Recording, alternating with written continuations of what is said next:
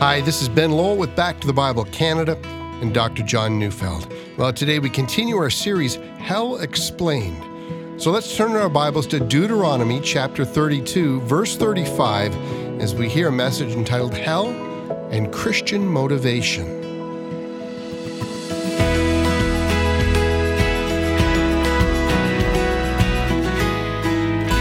One of the most famous and at the same time most maligned of Christian sermons in the last 500 years has been the sermon, Sinners in the Hands of an Angry God. It was preached by the Reverend Jonathan Edwards at Enfield in what is now the state of Connecticut.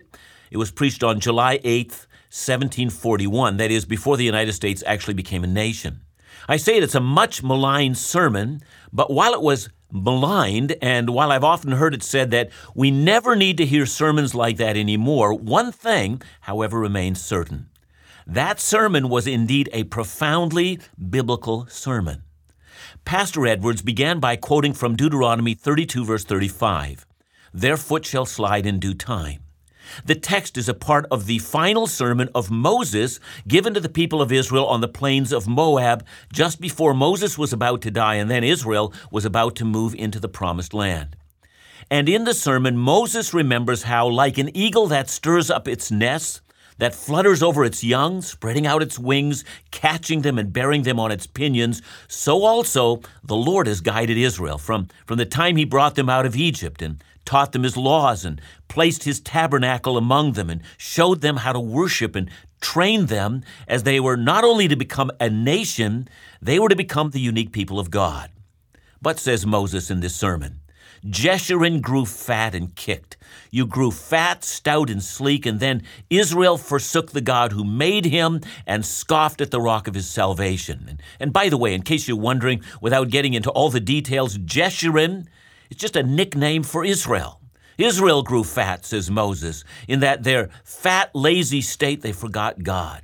See, Moses has in mind the incident of the making of the calf idol in the desert, and that after all the miracles that God had done, that Israel simply couldn't give up their fascination with idols.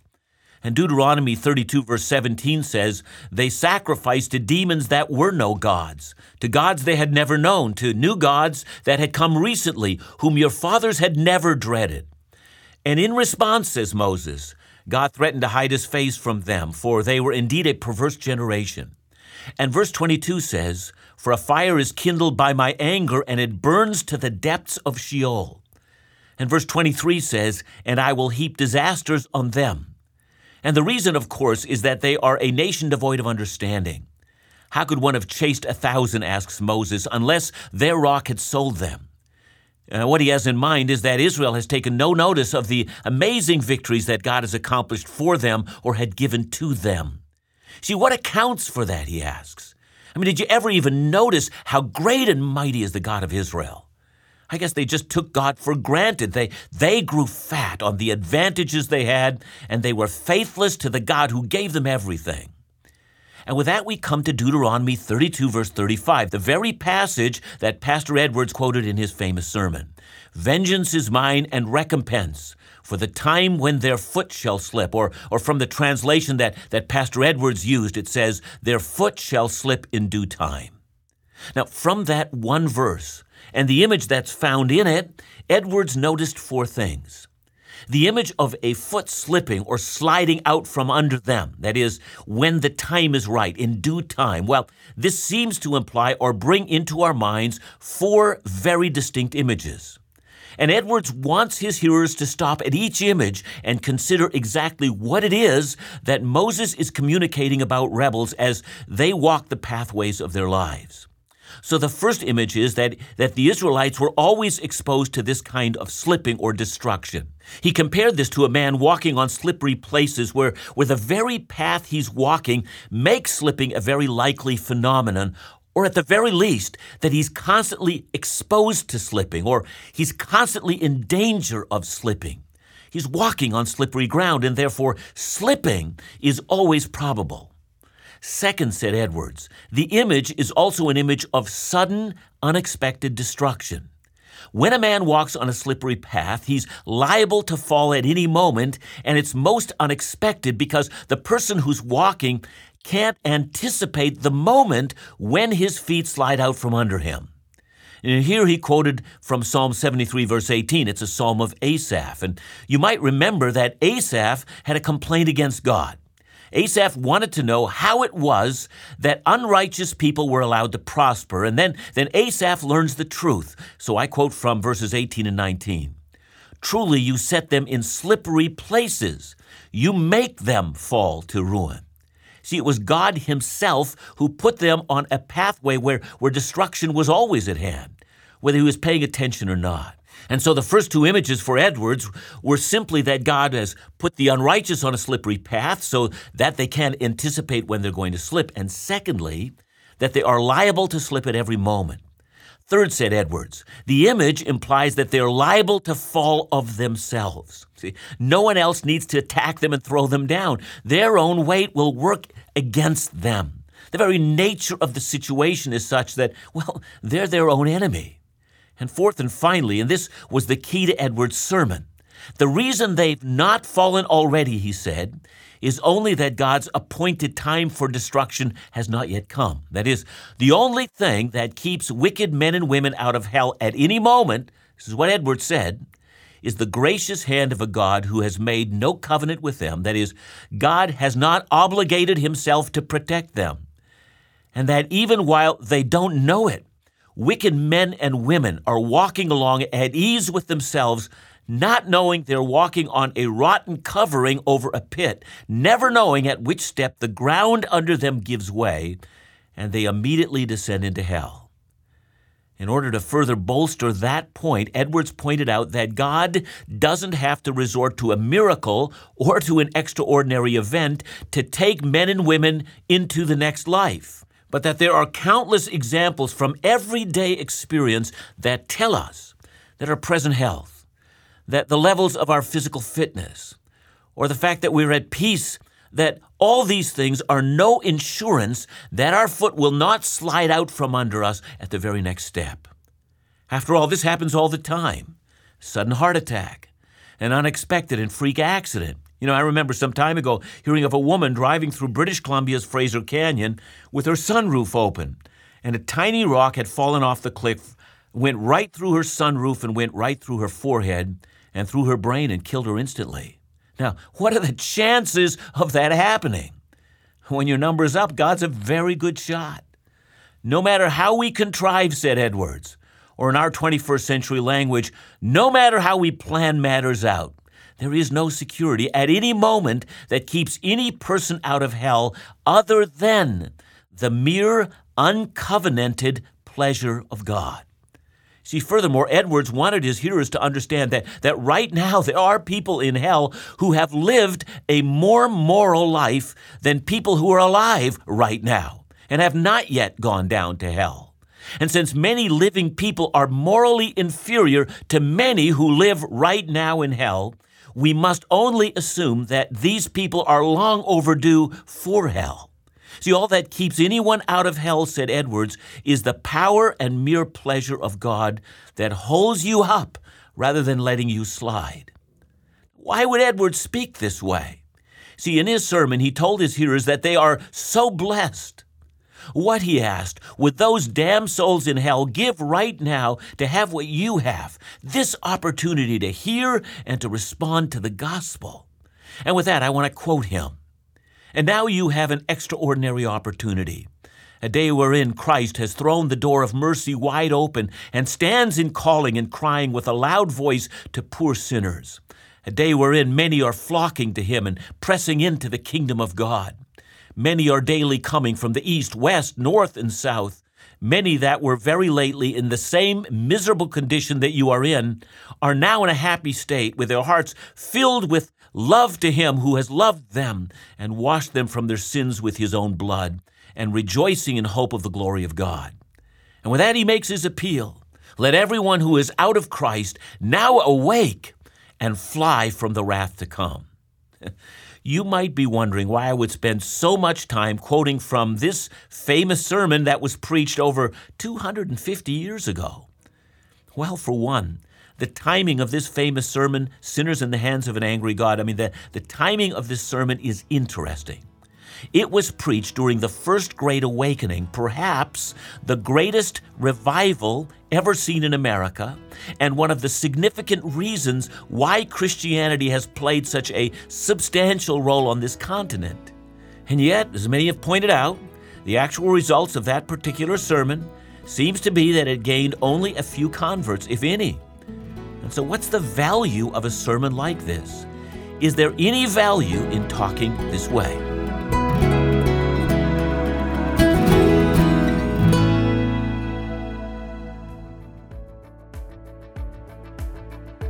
February 3rd to the 11th, join us for our 60th anniversary celebration Caribbean Cruise. Join Dr. John Neufeld, Phil Callaway from Laugh Again, Isaac Dagno from In Doubt, and special musical guests Shane and Angela Weeb for a 9-day adventure of not only enjoying the sights and sounds of the Caribbean, but exceptional opportunities for worship, fellowship, laughter, and digging deeply into God's Word. I promise a vacation event that will refresh, encourage, and draw you closer in your walk with Jesus. So don't miss out. Call today for more information as room is limited. Call us at 1-800-663-2425 or visit our events page online at backtothebible.ca. And please remember that any of our Back to the Bible Canada vacation events are paid for solely by the participants, and the gifts of ministry friends across Canada are never used for this purpose.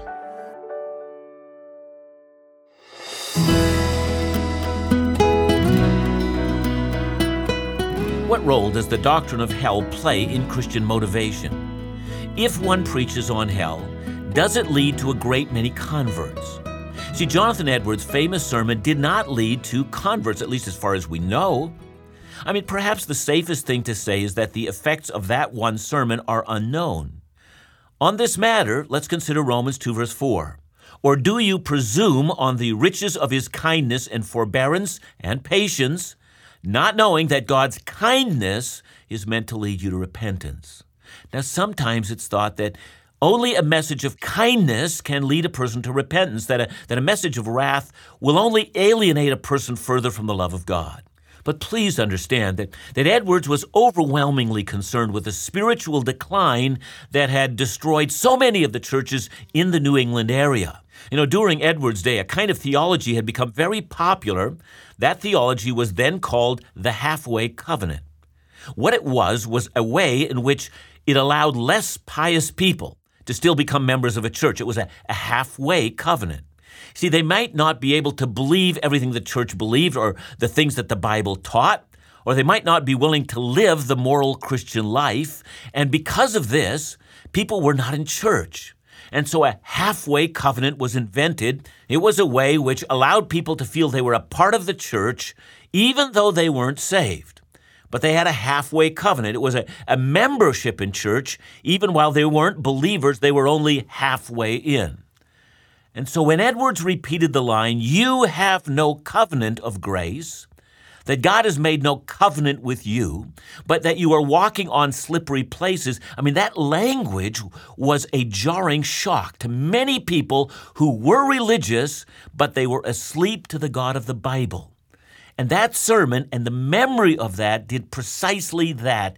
It overwhelmed people with the idea that when one had no covenant with God, one wasn't in control. One didn't have a halfway covenant. The situation was altogether desperate. Until that moment, they'd never known that before. And that brings me to the question of motivation. See, we live in a culture where the prevailing value is the value of self-esteem. The idea of inherent sinfulness, the idea of a God who jealously guards his own glory, well, that's not being rejected. I would argue it's never even been heard by most people today. And because of that, most people simply assume that God is love, that he wants all of us to simply love ourselves.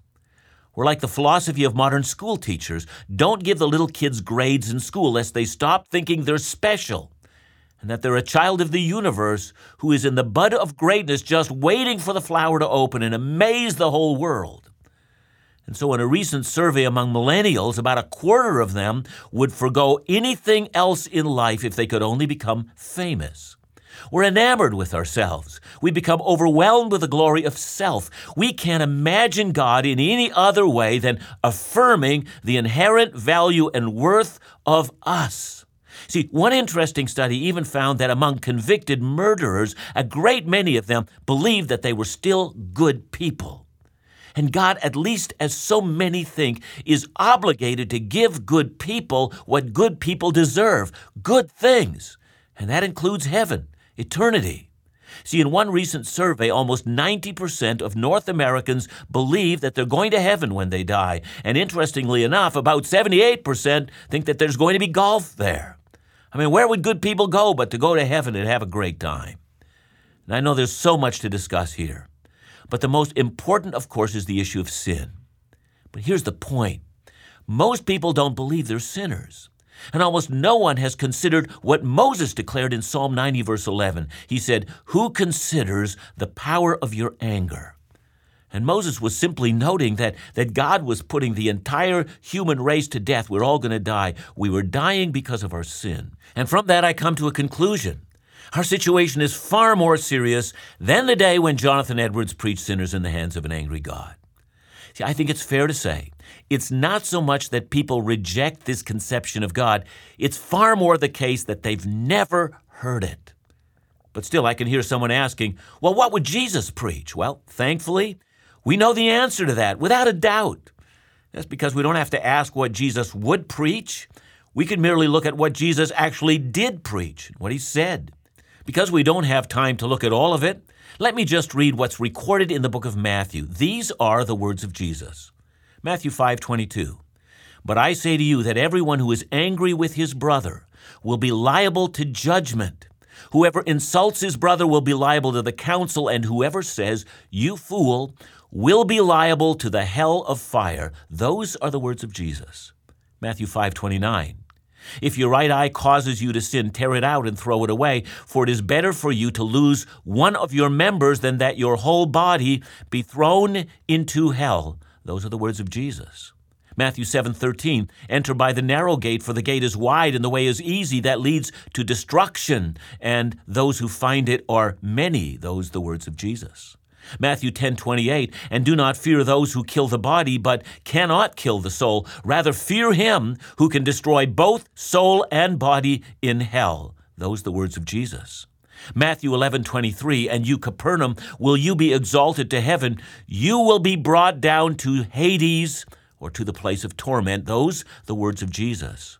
Matthew 12:36 and 37, "I tell you, on the day of judgment, people will give account for every careless word they speak, for by your words you will be justified, and by your words you will be condemned." Those the words of Jesus. Matthew 13, verse 30, as a part of the parable of the wheat and the tares, Jesus said, "Let both grow together until the harvest, and at harvest time I will tell the reapers, gather the weeds first and bind them in bundles to be burned." Those the words of Jesus. Matthew 22, verse 14, part of the parable of the wedding feast, "Bind him hand and foot and cast him into the outer darkness. In that place there will be weeping and gnashing of teeth." The words of Jesus. Matthew 23, verse 33, "You serpents, you brood of vipers, how are you to escape being sentenced to hell?" The words of Jesus. Matthew 24, 50 to 51, part of the parable of the wicked servant. "The master of that servant will come on a day when he does not expect him, and in an hour he does not know, and will cut him in pieces and put him with the hypocrites. In that place there will be weeping and gnashing of teeth." The words of Jesus.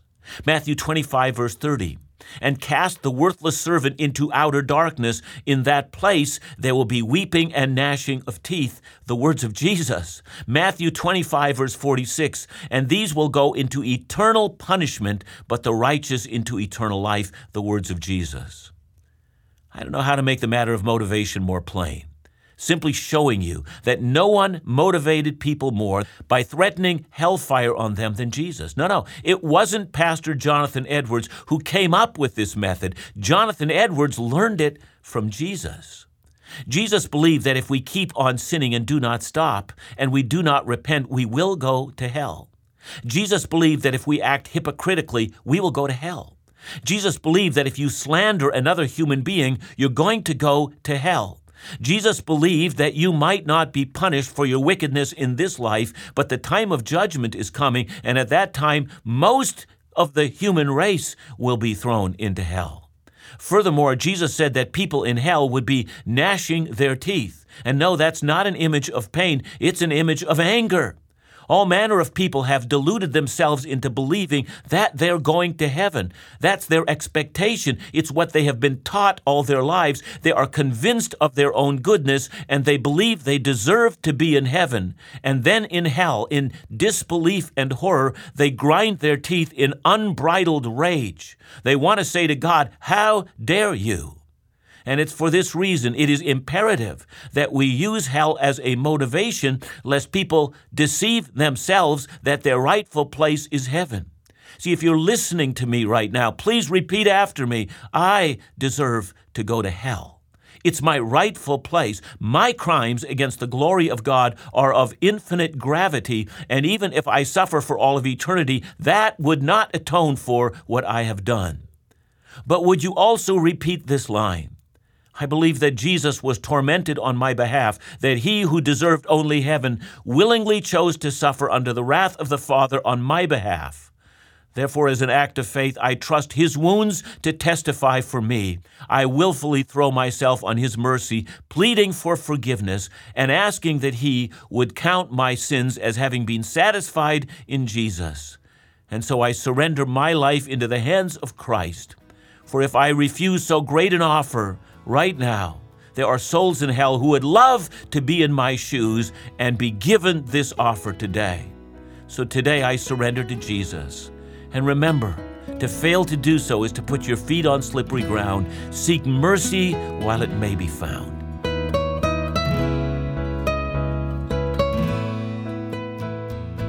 John, let me ask you about the title, Hell in Christian Motivation.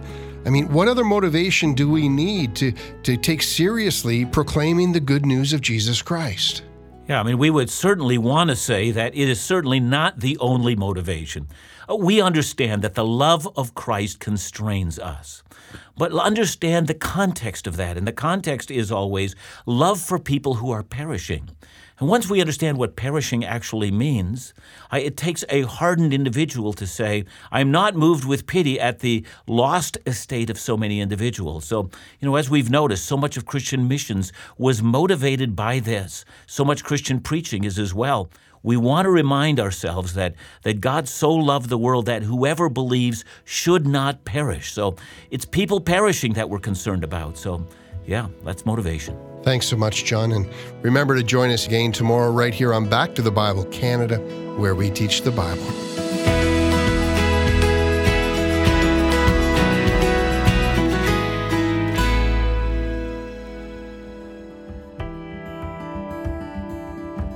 Have you taken the time to check out our young adult ministry, In Doubt? Well, let me encourage you to do just that, and to let the young people you know, family or in your church, that In Doubt is a ministry geared just for them, geared to offer biblical answers to some of the most difficult questions of life and faith. Check out In Doubt at indoubt.ca. Listen to the weekly podcast, read the timely In Doubt news feed, and find out about the In Doubt live events that you can either attend yourself or join using Facebook Live. Hear from trustworthy experts from around the globe as they provide biblical insights to issues like sexual identity, loneliness, anxiety, entertainment, and discuss fundamental issues of faith like, does God exist? Why is there so much suffering? Check it all out today at indoubt.ca. In Doubt is a ministry of Back to the Bible Canada.